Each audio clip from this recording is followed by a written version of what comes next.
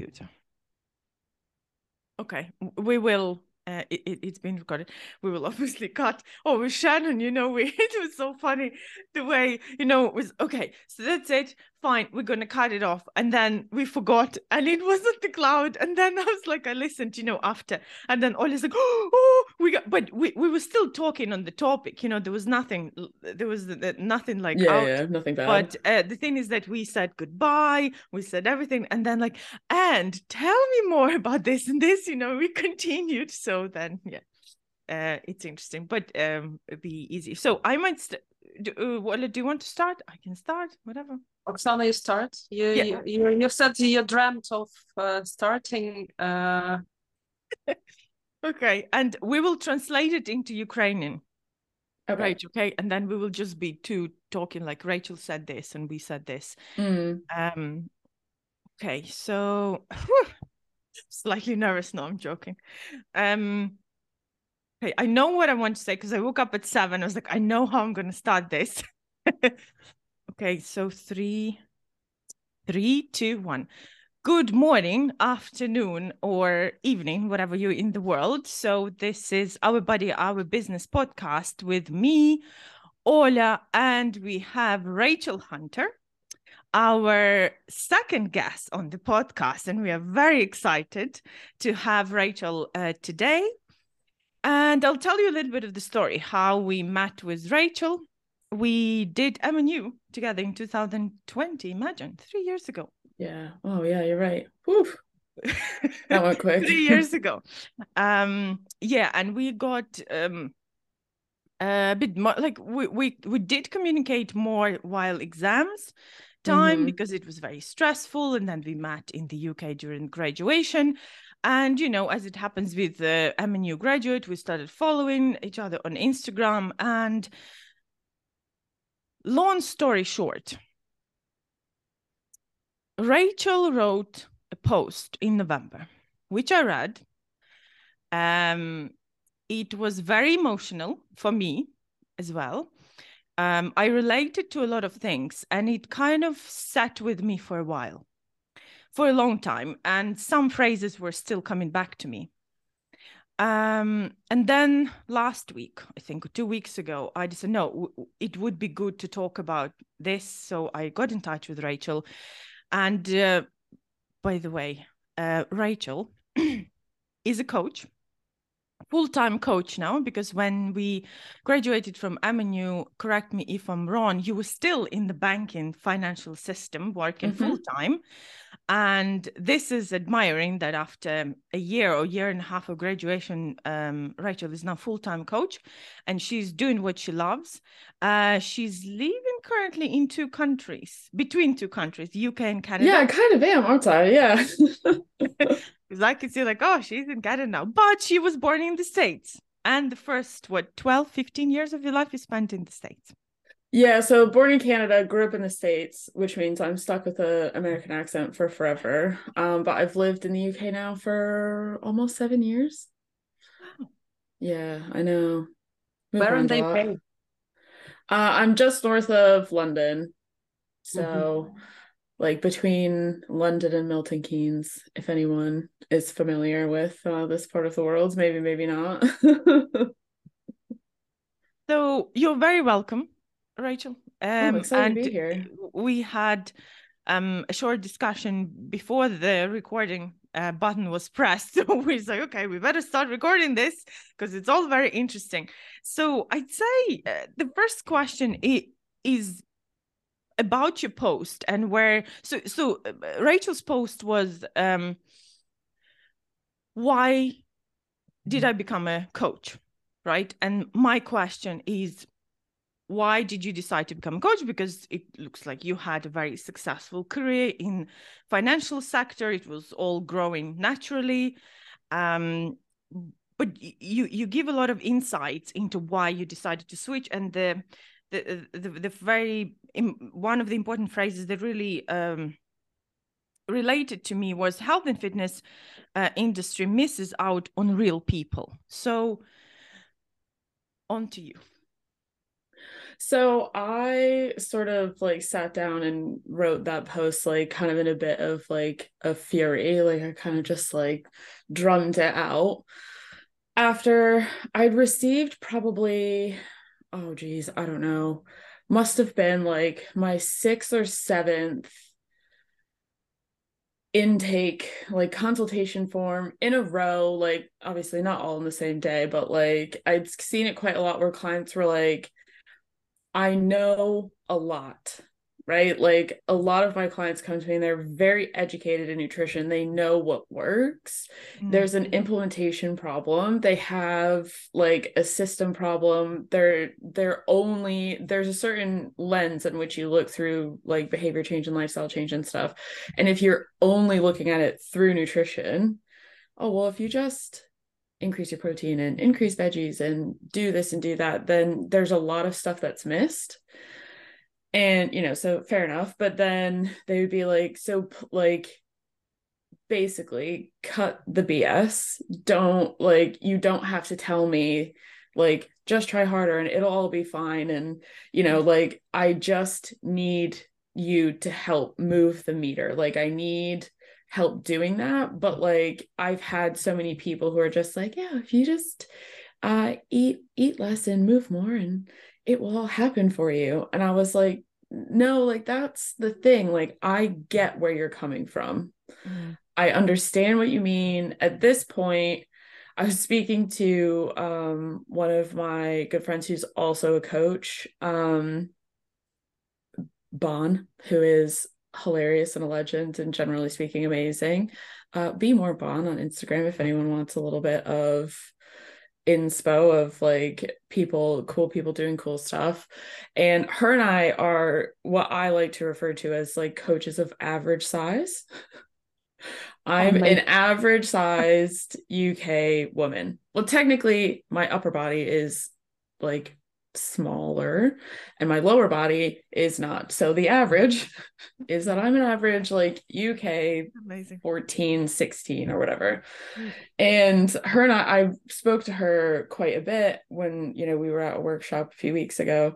And I was like, I don't want to talk about the fact that I've sustained quite a great deal of weight loss because that doesn't actually help my clients at all. And I was like, I don't want to give a number to it. I don't think that that's inspirational to people because I think it just sets them further back being like, oh, well, if you lost X amount of weight and you've kept it off for X number of years, then why can't I? Mm. Why it increases the level of shame that people feel when they aren't getting where they want to go. But again, it's sort of like the system is probably bad. They're not looking at it from a comprehensive perspective, or they're not problem solving it, which that's what coaches are for. That's what individualized one-on-one coaching is for, is because you have it like a teammate to problem solve with you. You have someone to collaborate with. So, that by no means is like, oh, well, you're not doing this, that's why it's not working. It's like, as human beings, it's incredibly difficult to be objective about yourself, because we struggle. So, some people can do it and they win the lottery and a lot of people can't, and that's just normal. So her and I were speaking because it's sort of like, I don't want to perpetuate my ability to coach others by how much fat loss I've like succeeded in having. She's like, I just pick random things. So she's like, I used to say I've lost the amount of like a medium dog. And she's like, and now I say, because she's like continued to lose weight, she's like, but now I say that I've lost roughly the equivalent of one of those Instagram influencers. So I haven't quite come up with mine. I feel like in the realm of like a German Shepherd. I don't know. But, essentially from living in a body that was much, much larger at a time where, it wasn't cool to have a big butt. It wasn't, we're coming off of like the Kate Moss, nothing tastes better than skinny feels vibes. And I was a, very, very large teenager. And I just like I knew everyone knew, and I knew I didn't want to feel like that anymore. But it was sort of like my weight was a symptom of a bigger problem, Mm. of things that I like as I got older and had a little bit more autonomy in my life and got away from situations that were not healthy for me. Then all of a sudden it was like, oh, wait a second. Oh, now I can start to unpick and unravel, and I do have a little bit more control over my environment. I can look after myself in a better way, and I can do all these things. And it's sort of like, but at the time when it was sort of like, well, if you just try harder, you would get there. And it was like, I can't even begin to describe to you how hard I am trying. It's, I am working my butt off to get where I want to go, and nothing is working. And it's just sort of like, so when I see that come through on client forums where it's like, please don't tell me to like buck up and just try harder. I was like, not my vibe. I never would, because I get it. I understand what it's like. And, you know, me sitting here and being like, well, if I did it, you can do it. Like, that's just survivorship bias. That's just me tooting my own horn, and is actually not helpful advice whatsoever.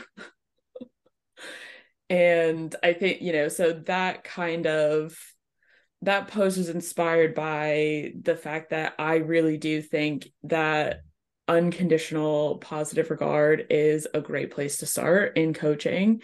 And equally, because we live in an environment that is very obesogenic, where our environment fuels eating really, really high calorie dense foods in a very cheap, fast, easy, convenient way. We work too many hours. We have high stress jobs. We sit often in office jobs. Like, the whole thing is stacked against us. So it's not, it's not productive on the, oh yeah, just try harder. And I was like, I actually want to write this from the perspective of someone who not only understands like the nutrition research, what weight stigma does to people, the fact that there is a relationship between people living with obesity and people who have survived trauma, as well as just appreciating that it's like, what actually moves the meter? What does the evidence say in regard to energy balance and lifestyle change and behavior change and all of these things? And it was sort of like, I felt writing that post like I was sticking up for the underdogs, because like that was me, like everyone just saw me and assumed they knew everything about me. Oh, you must be lazy. Oh, you're beautiful for a big girl. And it was like, no, I'm just beautiful. Right. Like, no, that's not Did true though, someone is actually it? tell you this? Like, Oh my God, face all the time. As like a teenager and like in my early 20s. It was all the time. All the time.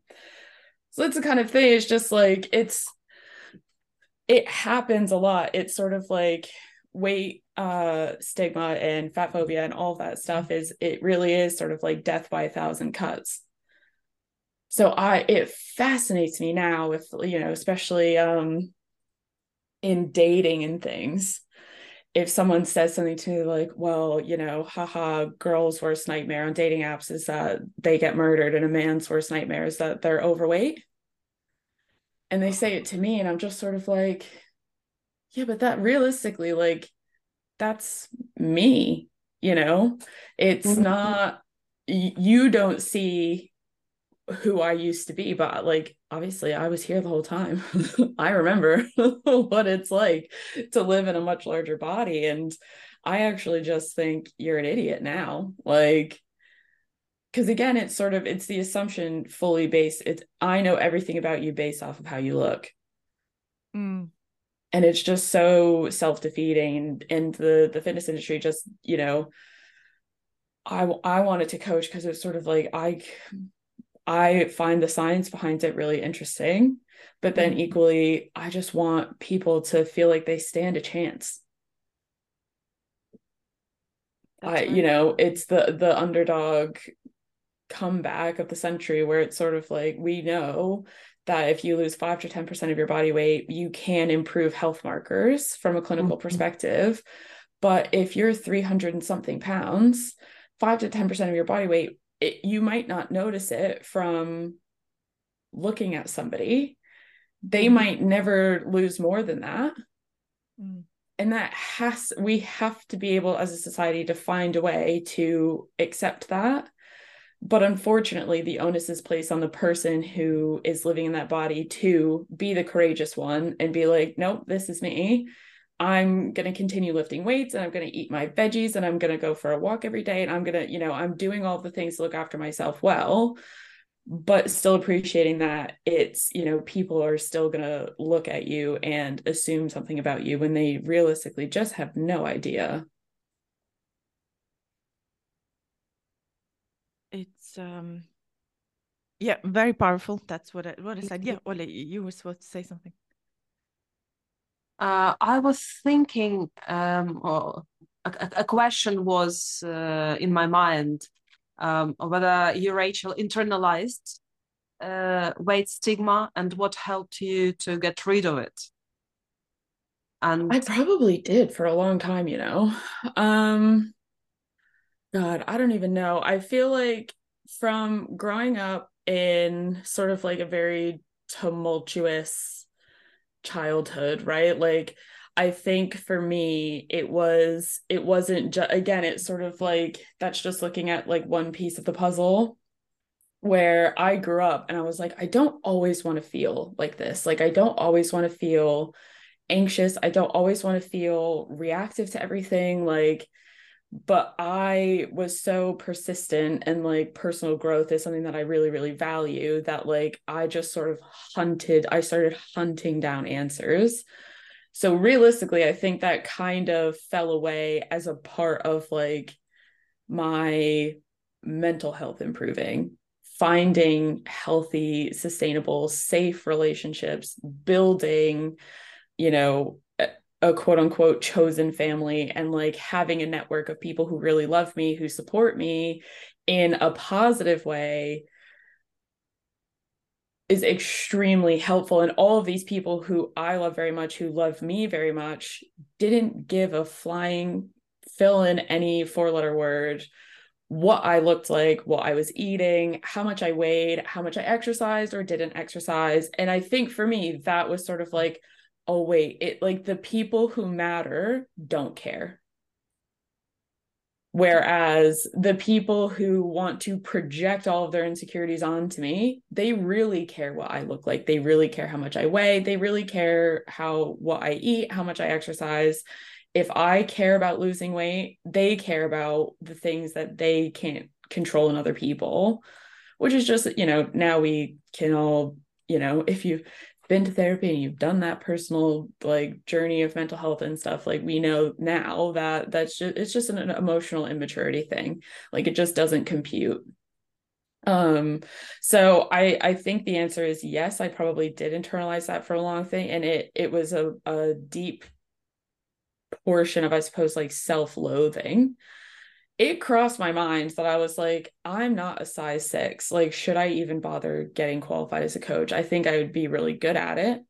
And I was like, but do I even have any business like being a coach and not having shredded abs?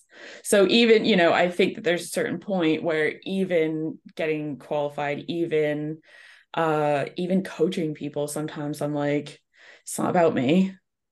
But it's, yeah, I don't know if I have gotten rid of it. And I don't think that there's a simple answer to that, other than like a continual, unrelenting journey of like self-acceptance, looking after my mental health, knowing what I need to do to make sure I'm in a fairly balanced place. Because, no one is ever happy all of the time or sad all of the time or anything. But if you're in a place of being responsive to things from your environment instead of reactive, that's about as good as you're going to get, right? So I think for me, I spent a lot of time and energy and money on my mental health. And that kind of went part and parcel with it. But a big part of it for me was, finding people in my life who supported me irrespective of what I looked like or what I did or how I exercised or not exercised or whatever it was. Like, just the fact that I had people in my life who truly valued me for who I am made a huge difference for me, a huge difference. So again, coming back to environment impacting how we feel about ourselves. So two things, environment and, as you say, loads of emotional energy and finances into mental health. Mm-hmm. So in this case, let's say the question in my head, right, while you were talking also, so when clients come with the understanding of nutrition, how it works, they say, look, I know how it works, I've tried, don't give me this. Where do you start with them? Like, what do you do with them? I think it's just, it always depends on the person, which is always the worst cop-out answer, but that's why individualized nutrition coaching has, of all of lifestyle change, has the best outcomes because it's personalized to you. Like, all of my clients, I would say there's a big underpinning of things that they are all doing, but the ways in which they go about them are all extremely different and no two are the same. So I think, it's very dependent on the person, but I think also that comes from, the behavior change model and okay, I know what to do, but I'm not doing it. Okay, well, then we need to get you doing something. This is something that's important to you. You're obviously, a very smart, well-respected person in your profession. Now we need to take all of these transferable skills from you being a parent, from you in your job, from you being like a wife or a mom or whatever it is, and put that back into yourself, and then create a system that is repeatable for you for forever. So not in an energy deficit forever, not in, a calorie deficit forever, definitely not. But that, then from that perspective, it's always goal dependent as well. But I think getting started and just reconfirming what exactly it is that is important to them. And I always ask, okay, well, where do you feel like it goes wrong? Because 9 times out of 10, we all know what that one thing is for us.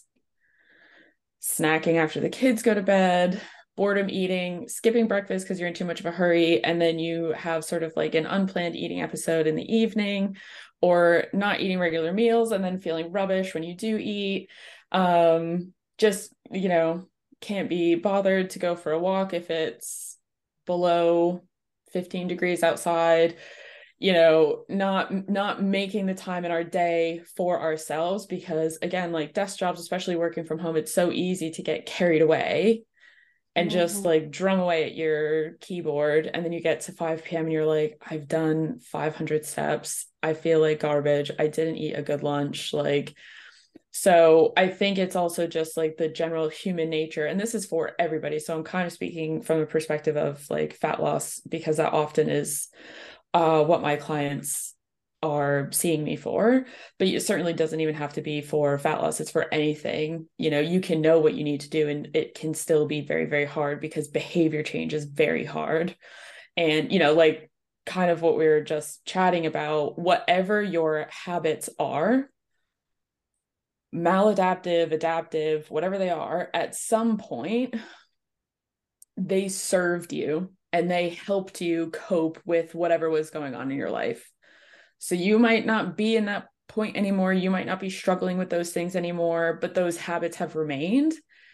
And now we need to unravel the habits and change them and redirect them. But none of that is easy.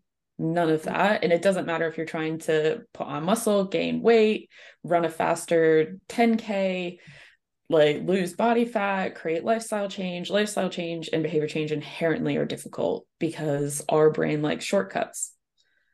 It wants to be as efficient as possible. I want to go back to sorry about the brain, that I was just reading Paul Gilbert this morning, And that glitch that he's calling glitch between old brain and new brain that is able to be flexible and have neuroplasticity, and the old brain only knows safety or run away when there is danger, and there's nothing in between them.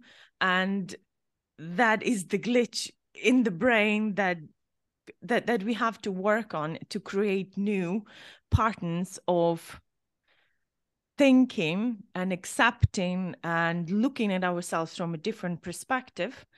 And what was very helpful in this case is to look at the whole, weight stigma and problems in fitness industry from the positive body image regard.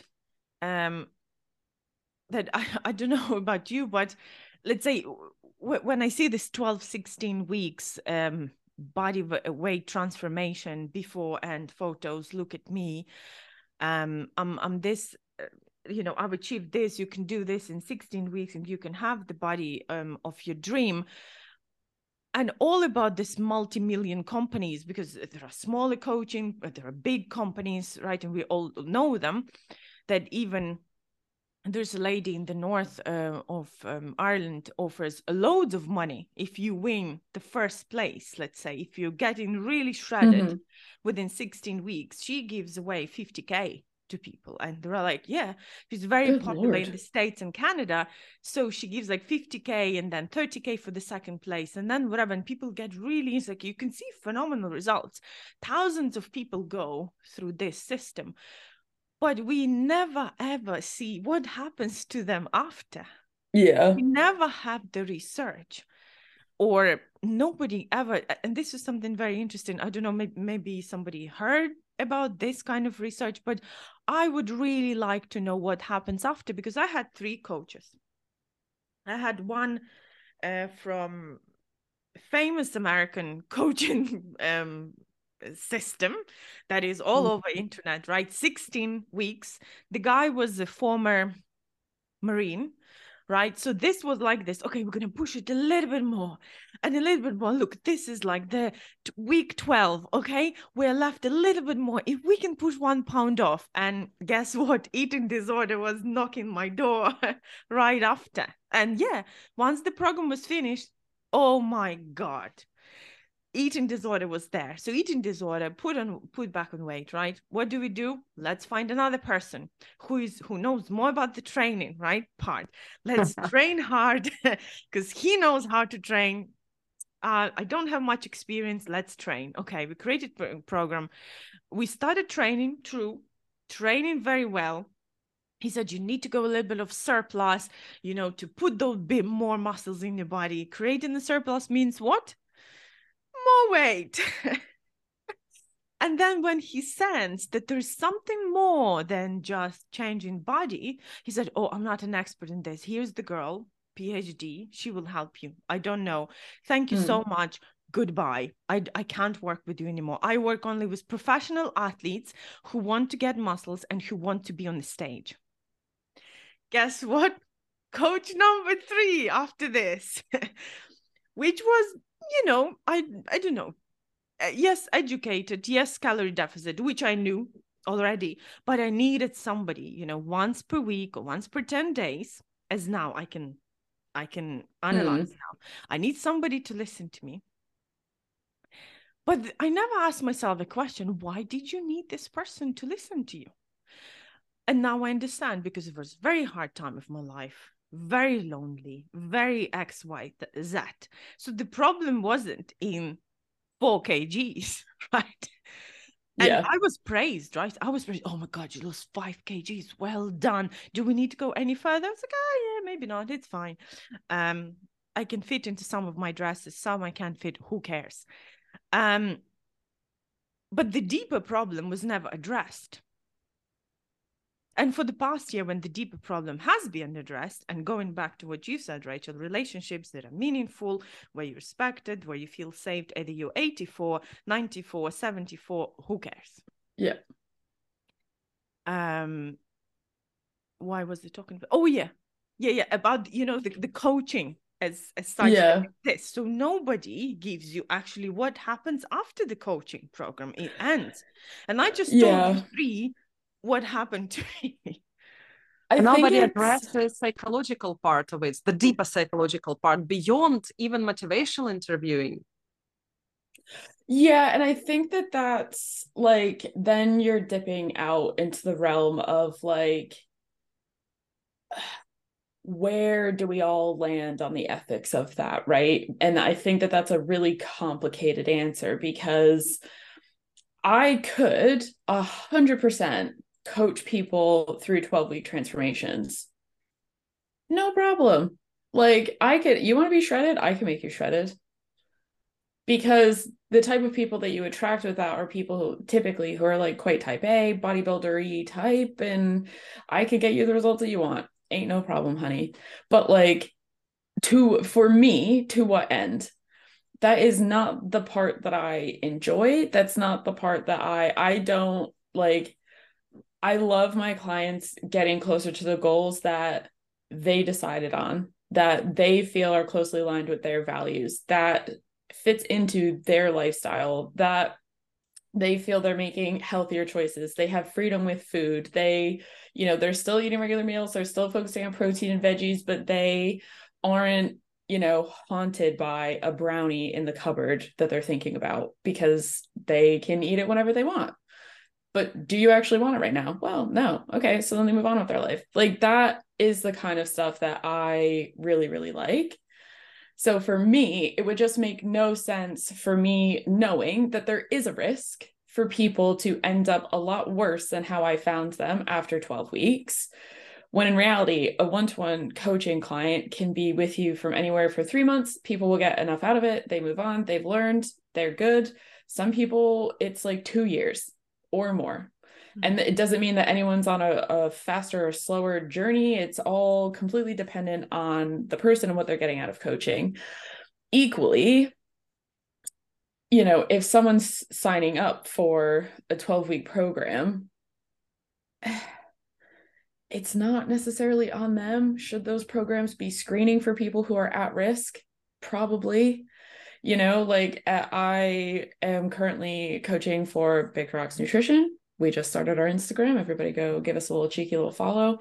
But we screen for eating disorders. Every single client, because you're working with a person one-on-one does not mean that a nutrition coach in any form or fashion is equipped to help with an eating disorder. So we screen for people who have had them. Additionally, like when I'm doing an intake form, I'm always looking out for red flags. Always, always, always, always. So I think it's so difficult, isn't it? Because there are a lot of people who will feel a sense of accomplishment from doing a 12-week challenge. But as the research kind of supports, extrinsic motivation. So things like, I want to lose 20 pounds or 10 pounds, or I want to be a size 10 dress by June, or I want to win $10,000. That motivation has a shelf life.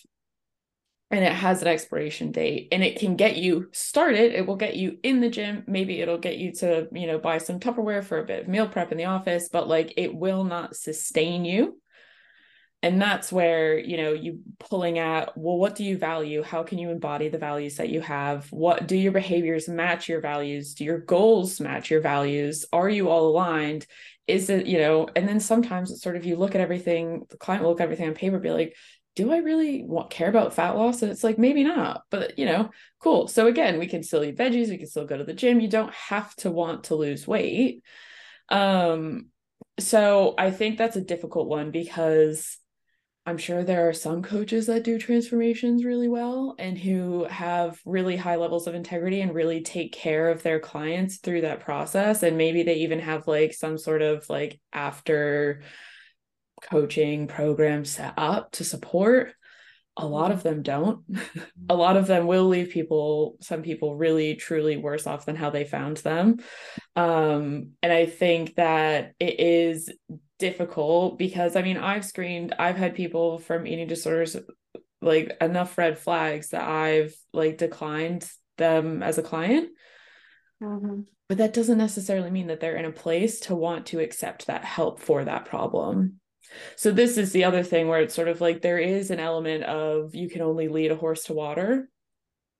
Unfortunately, like there are people who they aren't in a position emotionally, physically, like spiritually to be going to therapy, to be doing that stuff. And often, you know, as nutrition coaches, I think that we do have a little bit of responsibility to screen for those people who could end up at risk for those things. But ultimately, like I've sent people links for charities for binge eating disorder, for example, and it doesn't mean that they're going to go. I hope they do. But it's a tricky one because I think that as coaches, we can only do our best to try and screen people so that we don't leave them worse off. But ultimately, that desire for change doesn't come from us. And I sometimes will ask clients like, oh, are you working with a therapist at the moment? Do you have you in the past and blah, blah, blah. And, oh yeah, of course. So then depending on what's going on, I feel better knowing that they're safe. But equally, again, I can't make anyone want to care. And I can't, the next coach that, they go to instead, I can't make them screen for eating disorders. So it just, oh, pardon the dog in the background. It's a really tricky one. It's a really tricky one. And unfortunately, it's sort of, I think we can only control what we can control, right? And so having integrity in your service and doing the best you can with what you have, but we can't make people want to care about their mental health if they're really fixated on their body image or their weight or winning money or, whatever it is, whatever that thing is, which is unfortunate. And our society fuels the desire to want to be thin at any expense, oftentimes. So that's, again, the environment's not helpful to be like, no, I'm not going to worry about those like 20 pounds. I'm going to go to therapy and work on myself. But if you were like, I'm going to lose 20 pounds and I'm going to better myself, probably some of your friends would be like, yeah, good for you. Meanwhile, their mental health is spiraling, it's tricky. It's a hard one. Yeah, so many people think that once they lose weight, their mental health improves. But it doesn't happen. It's an illusion. Yeah. And it works in in an opposite way. And very often once mental health is addressed, suddenly they don't need to lose weight anymore.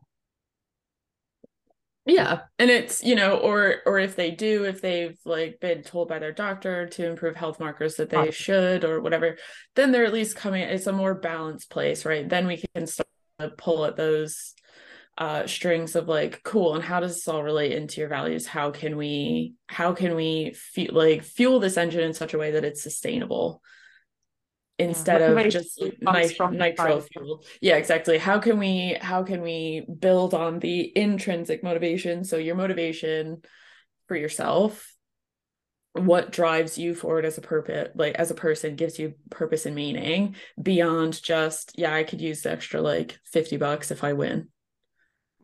Because it doesn't, it's a false start. It might get you in the door, but it won't keep you going to the gym, for example. Going to the gym, interesting. I'm glad you said this phrase.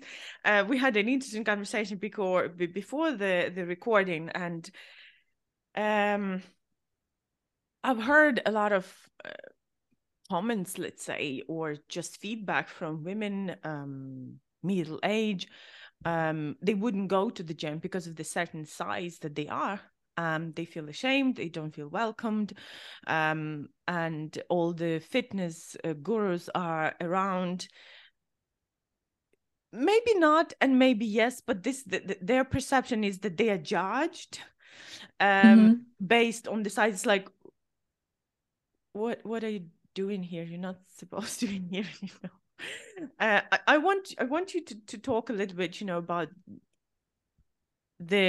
what you've noticed, or which problems do you see with women a certain size that is not 8 or 10 when you go to the gym, maybe from your clients? Because the purpose of this question is to give people the understanding that they are not alone, that this is okay, that this is normal, that you shouldn't be afraid or feel ashamed. Yeah, so because nobody talks about this, right? It's only people that you're very close to, maybe, or that trust you. They might say, look, I don't feel like, you know, yeah, even don't the feel great clothes about that I'm this. supposed to wear to the gym is very uncomfortable, and I don't feel like, you know, revealing. And where do I buy this clothes even? Because it's all the same. That's a huge problem. Yeah, absolutely. I think the first, I suppose, thing to recognize is like, I don't necessarily think that it's hinged on size. I think there is an association, you know, with weight stigma and things, that if you do have a little bit of extra body fat and people, you know, are far too willing to comment on what you eat or how you exercise or whatever, just because, again, they think that they know you, that can make it a little bit more difficult to be in an environment where, you know, if you walk in and some little 18-year-old personal trainer is like, cardio is good for fat loss, and it's like, I didn't say anything to you about what my goals are. Like, again, you're just making an assumption based off of how I look. But I think lots of people struggle with being intimidated in the gym, of all sizes. And especially, it is often like women, because if you are in leggings, for example, even if you're covered neck to ankles, like, you, because it's like form fitting or tight, or your clothes are, you know, somewhat revealing, it can feel awkward to like do a bent over row in a weight section if you're new and you just assume everyone's staring at you, when it's, the reality is 99% of like huge jacked dudes in the weight section of a gym are A, lovely, B, they only care about what they're doing. They barely even know that you're alive or exist or are on the same planet as them. And also, I think that there's an element as well of like the actual identity you hold as a human being. So I think for me, when I was at my biggest, I didn't struggle all that much with gym intimidation. But part of that is because I played a ton of sports as a kid. I played every sport under the sun. So for me, turning up and exercising when you don't feel like it is just like being on a team sport. I don't always feel like going to practice. I didn't always feel like staying late after school. I was always exhausted after school, but it's like, yep, but I committed to being on this team and participating in the sport. So I'm just going to go do that. And then it changes because I didn't play sports that were particularly like dependent on body size. In fact, like my size, like I'm 5'9", and I was 5'7" by the time I was like 12. So I was very tall, very young. Well, very tall is relative, I suppose. But, you know, so I think like my height was an advantage. So I also had the opportunity to sort of dabble in the fact that it's not just what my body looks like, it's what I can do. So then when I was in university and I was like, I fancy going to the gym because I don't, you know, I want to improve, again, sort of like this perpetual engine for self-development, self-growth, which I don't really know why I have that. I just do. But that's the other thing, is that that's something that's wrapped up in my identity. So it's sort of like, you can't give that to someone. Oh, I played sports as a kid, so I identify as someone who goes to the gym because I just see that as a normal part of me as a person. Here, take some of mine. You won't necessarily feel the same way if you were, you know, in chess club or theater club, or, you know, you might not feel like like you have the friction, or sorry, the wheels are sort of greased for you to get into the gym because it's a part of your identity. So it, you know, again, it's sort of challenging where as an adult, and if you can, like, if you've had people making comments about your weight and then you go into a gym, you're creating a whole new identity, and you're going against all of these people who, you know, you sort of feel this impending pressure from society to not be the way you are, but also a sense of shame for going to a place that could potentially support you in that endeavor. You know, it's hard. The mental gymnastics that you have to do are hard. It doesn't mean it's impossible, but I think, you know, just acknowledging that not everyone has the same experience walking into a gym, just hopping on a treadmill and feeling fine about it. It can be a lot. It can be pushing a boat up a hill. So I think from the perspective of like an actual practical tip of getting, if you want to get into the gym, you want to lift weights, no matter what your goals are, or, you know, you want to feel more physically active, whatever it is, you have to start small, and you have to be willing to accept that as a win and even like celebrate it. So if you see yourself in 5 years as the type of person who goes to the gym 3 times a week, then to start, your goal is to get into the gym. You pass through the doors. And some days that's all you're going to do, and you just go home. And that is enough, because again, it's rewiring your brain and deepening the neural pathways that makes it a part of your habits, your identity, who you are. And that's not easy when you're also flying in the face of what society expects you to be, or what society tells you you are because you're a certain size or shape, or, you know, you were in the theater, like musical theater club as a kid. So what business do you have lifting weights? And it's like, well, everybody can/should. So, you know, everyone should be welcome, but it certainly doesn't feel that way.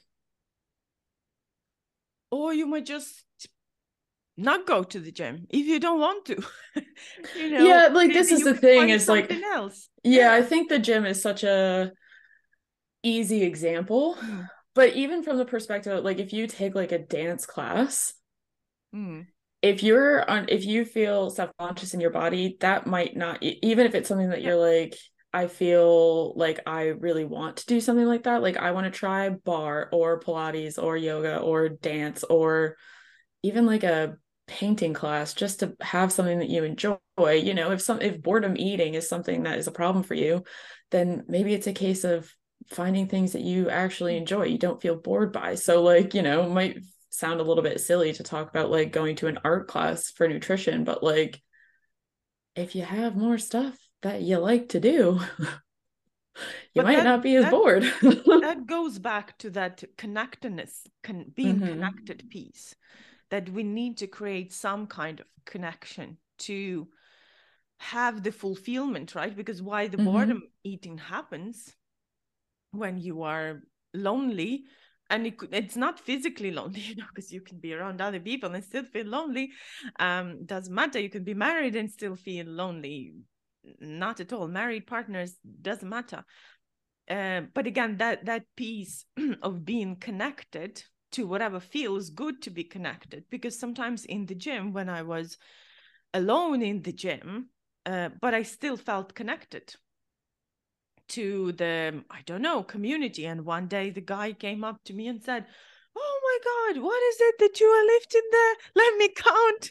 And you know, it was a nice, innocent comment, right? I mean, he really wanted to support me, and that was really nice, because I started doing it with other, especially women, not men, especially women. You know, when I see somebody trying really hard, I would say, "That's a really good amount. Oh my God, I'm admiring your, I don't know, deadlift or something." And the girl's like, "Oh, I'm going to lift more next time." So for some, gym could be, but again, it's all what Rachel said, like even if it's art club that makes you feel connected to people or to the things that you do. Yeah, this is the thing. It's, you know, first you have to, like, if there's a pattern that is persisting, then the first thing you have to do is slow down the pattern and be able to identify what is like setting it off. So for me, historically, like I would kind of get like any sort of, I suppose, like unplanned eating, I guess, would usually be associated with some form of like anxious feeling about something. And like my brain works very quickly. I have 500 tabs open at any given moment, and like 3 of them are playing music. So I can, if I'm sort of like feeling a little bit buzzy, a little bit anxious, I can catastrophize quite quickly. And at the time, it was sort of like I didn't really recognize that as a pattern. But again, working through a lot of mental health stuff, and then also the more I learned about nutrition, it's sort of like actually a really good and healthy approach to food is that like the unconditional permission to eat. I can eat any food that I want. But then that also means that I have to engage what foods I actually want. Mm-hmm. Mm-hmm. What goals do I have? How can I best support my health and enjoy a brownie and not think twice about it? Like, or if I have a bite of a brownie that's terrible, I don't need to eat it, because if I come across one that I like 3 days from now, I'll just have that one instead, right? Like, but you have to be able to then, okay, if I'm feeling a little bit anxious, what can I do? And this is one of those things that maybe you can work that out on your own. Maybe you can try journaling or meditating or going for a walk, or, some sort of changing the pattern of immediately like sort of rummaging the snack cupboard. Or that is something that you work out with a therapist. Maybe it's not an anxious feeling. It's a lot of, quote unquote, big feelings that you need to speak to a professional about. But where I feel like nutrition coaches can be helpful is just if those are the coping mechanisms that served you when you weren't in a good place, you're in a good place now, you're safe and healthy and happy and all of these things, that old neural pathway is just still operating like it always has. So our job then is to slow down the pattern and identify, okay, what are you feeling? I have a couple of clients, and it always seems to be the transition from work to home. It feels overwhelming. Maybe they didn't have a big enough lunch. They didn't plan a protein snack for the afternoon. And the stress of swapping from being on all the time at work to then on parent mode is a lot. And actually, sitting in their car for 10 minutes, like just taking 10 minutes to just sit there and chill out. No work, no kids, no partners, just relaxing has changed. That changes the pattern. But that's not me being a therapist. That's just being a coach and problem solving with somebody, because they are able to be resilient and work through their problems, because again, it's just that's just an old pattern that they never really recognize as something that's a problem that could be stopping them from reaching their goals. It's interesting what you said, recognizing what do you really want in terms of food. Even for me, it was very interesting experience when I started actually asking myself, do you really want that chocolate? Maybe you just want a piece of bread with cheese and butter that you haven't been eating for the past 6 months. For example, when I was at my worst of eating disorder patterns, I wouldn't eat butter and cheese and bread because the combination sounded horrific to me. That will make me blow. That was all before education and everything. So I was restricting my bread, everything, and then eat chocolate. And then at some moment, I feel awful after chocolate. And then when you started actually thinking, oh, I needed bread. And then I had like bread binge for 2 months or something. And literally started eating everything that I wasn't allowed to eat. So bread for a month or two, butter, cheese, whatever. And then it calmed down a bit. But it was extremely hard to figure out, what do you want to eat? Because the society tells you that the soothing food is chocolate, brownies, pizzas, all of this. But who knows? Maybe you don't even want them. Yeah. Maybe you don't. Like, how do you know what you really want? And as you say, to find this out, maybe you do need those relaxation moments in your car for 10, 15 minutes and just think. what do I really want? Yeah, it's identifying like what is actually going on for me right now.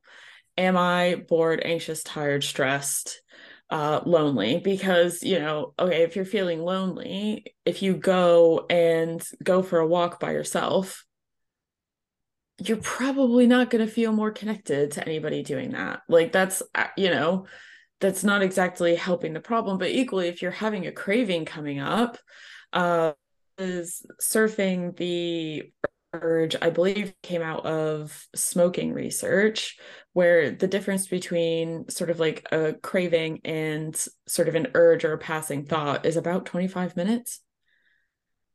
So if you get to the other side of that 25 minutes and you're like, I actually am fine, then you can like move on with your day. But if you have a craving that keep like a burrito, for example, you can eat like round the houses. You can like rummage in your kitchen. You're like, oh, but I'm not allowed a burrito.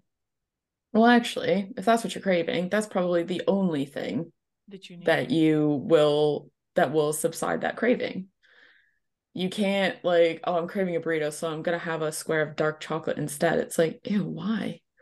Like that's not gonna do it for you, is it? But yeah, it's and that's the thing, is it's sort of like being able to manage cravings and also identify what's going on for you, and then resolve that in such a way that is, you're just course correcting the response. You're course correcting that habit and that adaptation. And at some point, like boredom eating, emotional eating, mindless snacking, all of these things, they served you. They did something for you. So it's not, you're not a bad person for having done that. You're not a bad person for having gained weight. It's just, being really objective about the fact that you are human. We live in an environment that drives overeating quite easily. It's very inexpensive.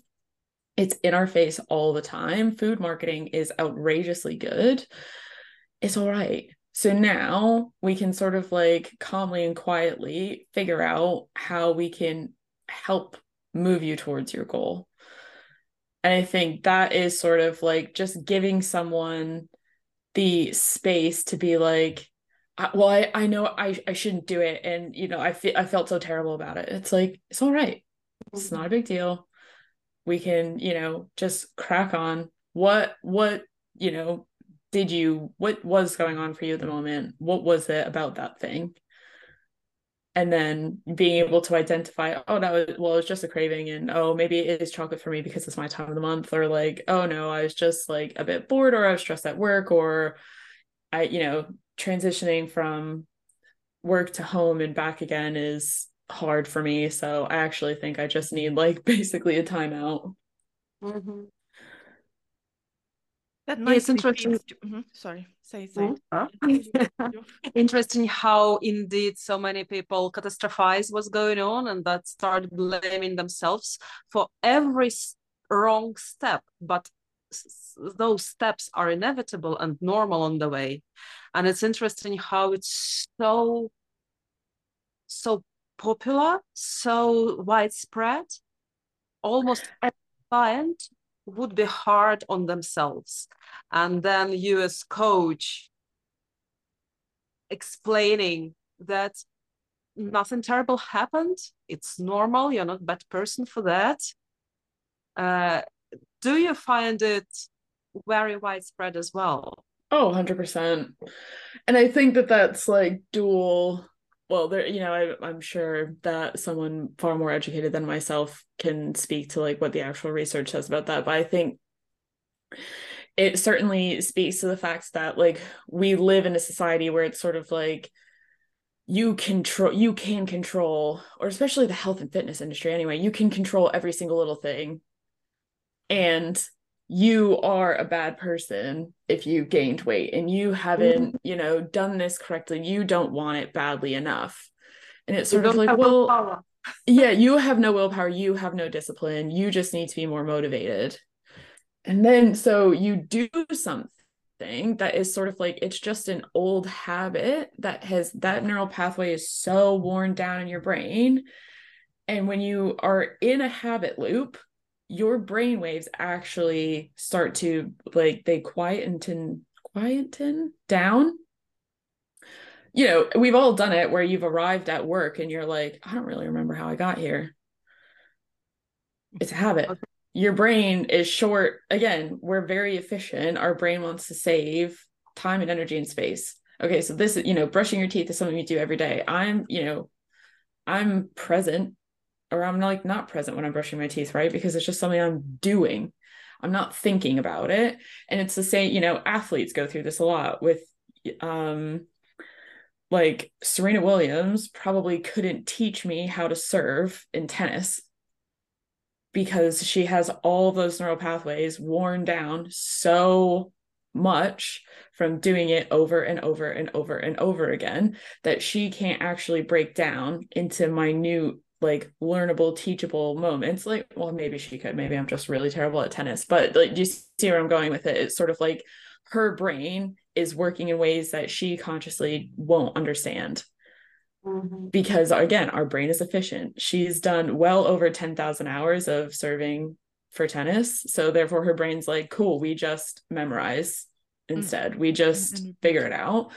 So yeah, I think that as an industry, the fitness industry is very quick to turn on and be like, well, you need more willpower. And it's sort of like, well, again, if that habit helped me cope through a particularly difficult time in my life and it's no longer serving me, that difficult time of my life has subsided, or I've worked through it, I've cried it out, whatever it is, I'm okay now.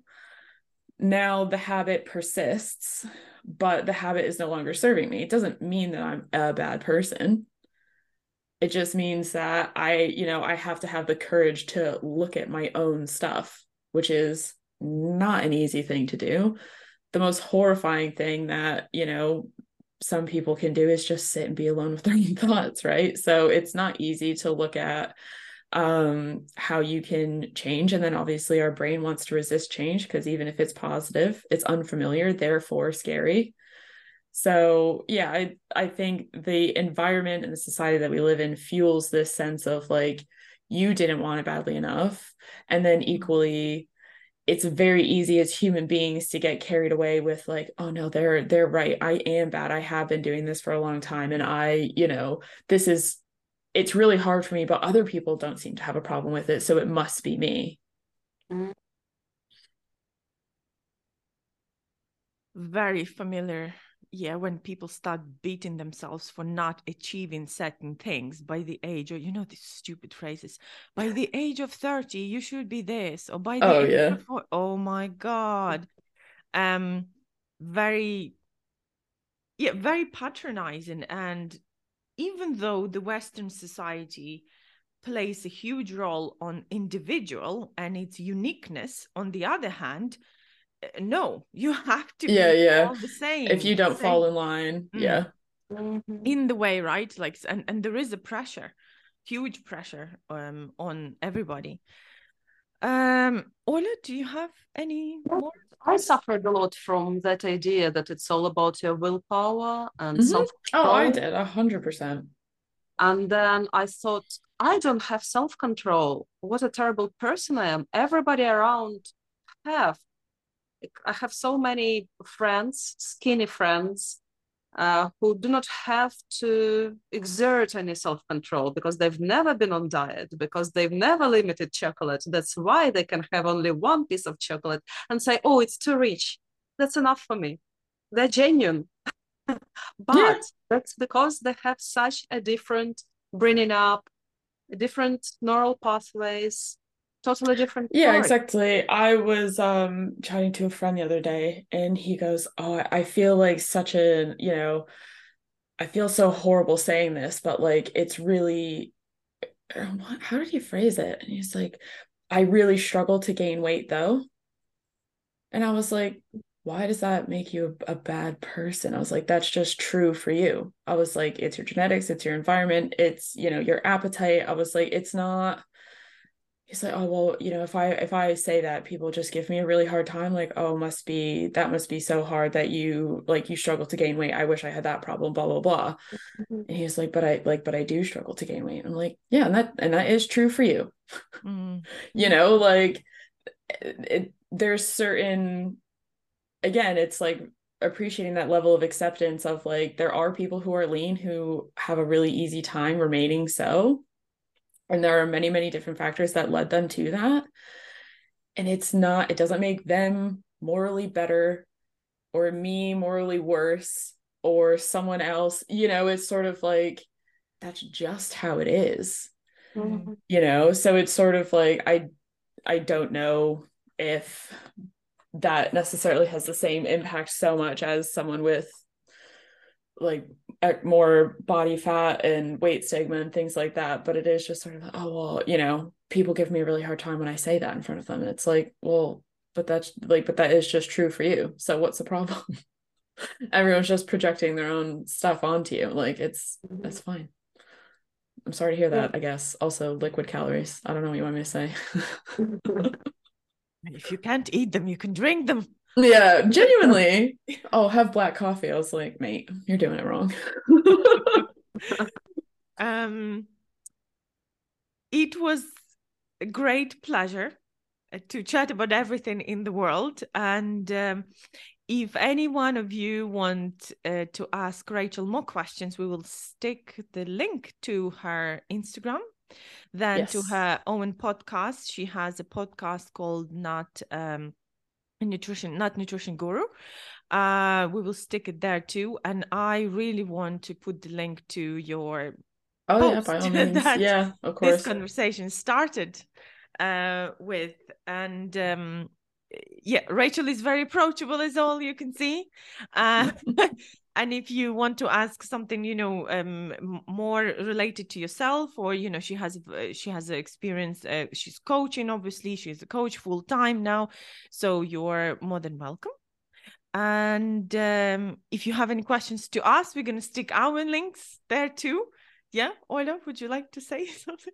Yes, I followed Rachel on Instagram recently, and there are so many cool ideas and interesting, fresh, new thoughts, which resonates with us very much. So we have pretty similar approach, evidence-based in terms of nutrition and very mental health informed. And I really loved how in our conversation today, we come back to acceptance, but also responsibility. I think it was the main. Yeah, definitely. It is both, isn't it? Because on one hand, no one's coming to save you. On the other hand, a lot of the things that have happened to you in your life, you can't control. And, terrible things might have happened to you. People could have been horrible to you. And, no one should have to endure those things, but we also can't change it. And it's synthesizing both of those together to get yourself in a position where you're moving towards a goal that you feel empowered by and excited about. And, it's you embodying your values. And that won't look the same for everybody. And fat loss isn't the ultimate goal for every single person on earth, and if you want to improve your health markers, 5% is cool. Like, weight loss meds might be an option. Like, there's other things. Like, the world is changing a little bit, so we can hopefully look after everybody in our society, see everybody as a person of value, and like just help us all get a little bit better. Fingers crossed, right? We'll see. But thank you so much for having me. It's been a real pleasure being here. Thank you so much. I'm not going to say anything because I love the way Rachel finished it all up with her lovely passage. So everybody have a nice evening, morning, and afternoon, and we talk to you soon. Bye. Bye. We will Thank you later. It was a really interesting chat.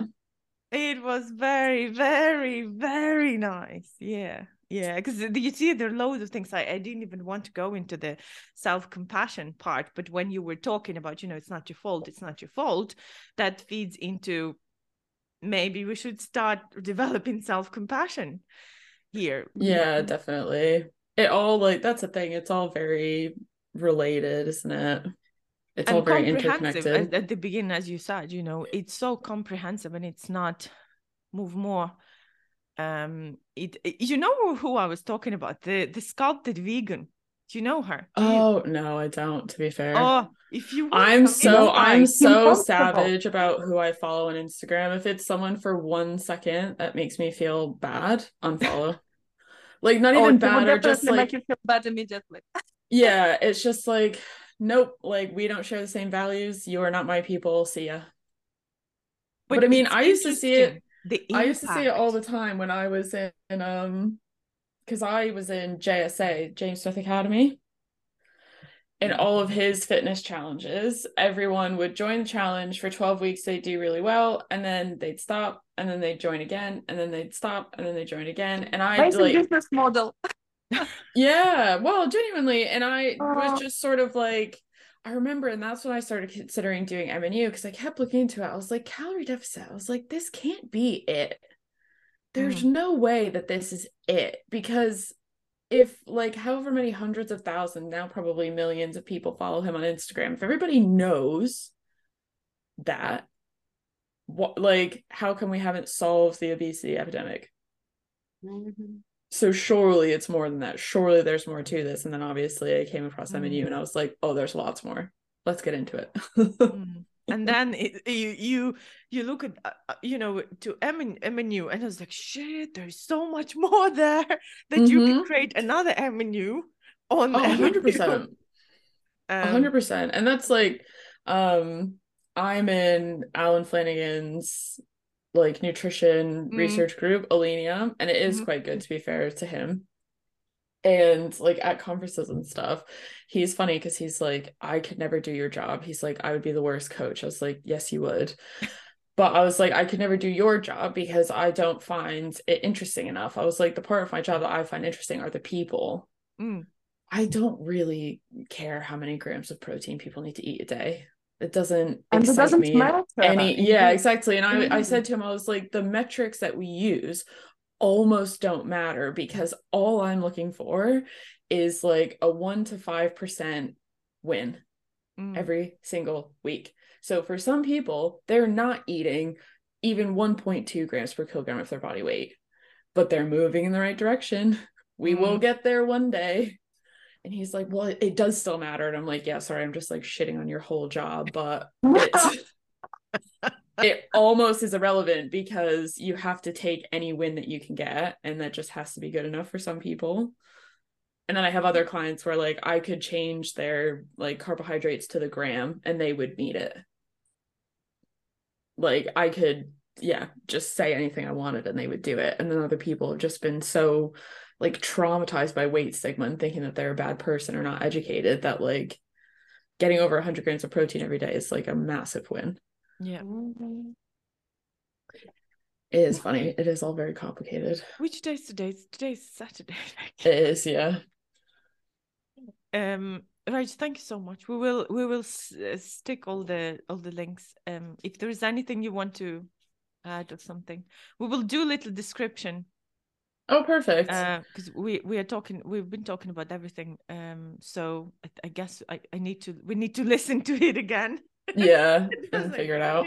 Yeah, no problem. I'll send you. Do you want me to send you like details and things and links, or if you want to send me something, if you have like a little passage about you, maybe. Okay. Yep.